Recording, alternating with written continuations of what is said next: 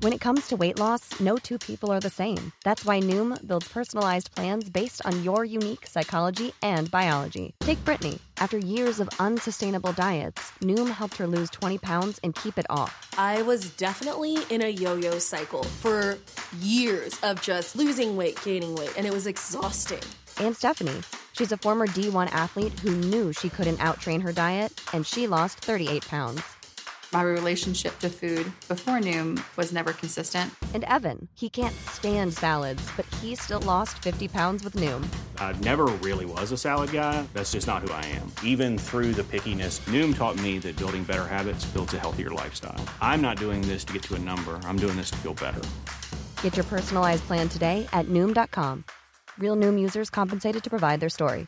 In 4 weeks, the typical Noom user can expect to lose 1 to 2 pounds per week. Individual results may vary.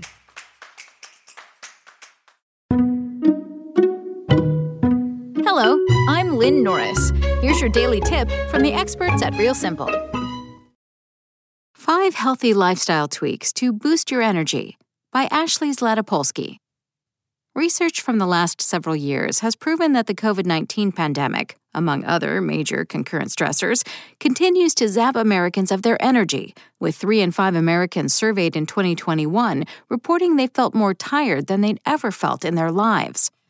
But beyond this type of timely, exceptional circumstance, Soni Sherpa, a holistic physician with Nature's Rise, says low energy that isn't caused by medication or chronic conditions is often due to 3 culprits: not getting enough sleep, poor eating habits, and mental stress. If you're desperate to have more energy that's steady, effective, and more holistic than your quick-fix afternoon cappuccino, consider these healthy lifestyle tips and habit changes that'll energize you long-term. First, eat for energy. Diet can play a huge role in your energy levels, especially if you're eating too much sugar and processed foods. While you don't necessarily have to revamp or totally restrict your entire diet, Dr. Sherpa says simply starting by being mindful of what you're eating can go a long way.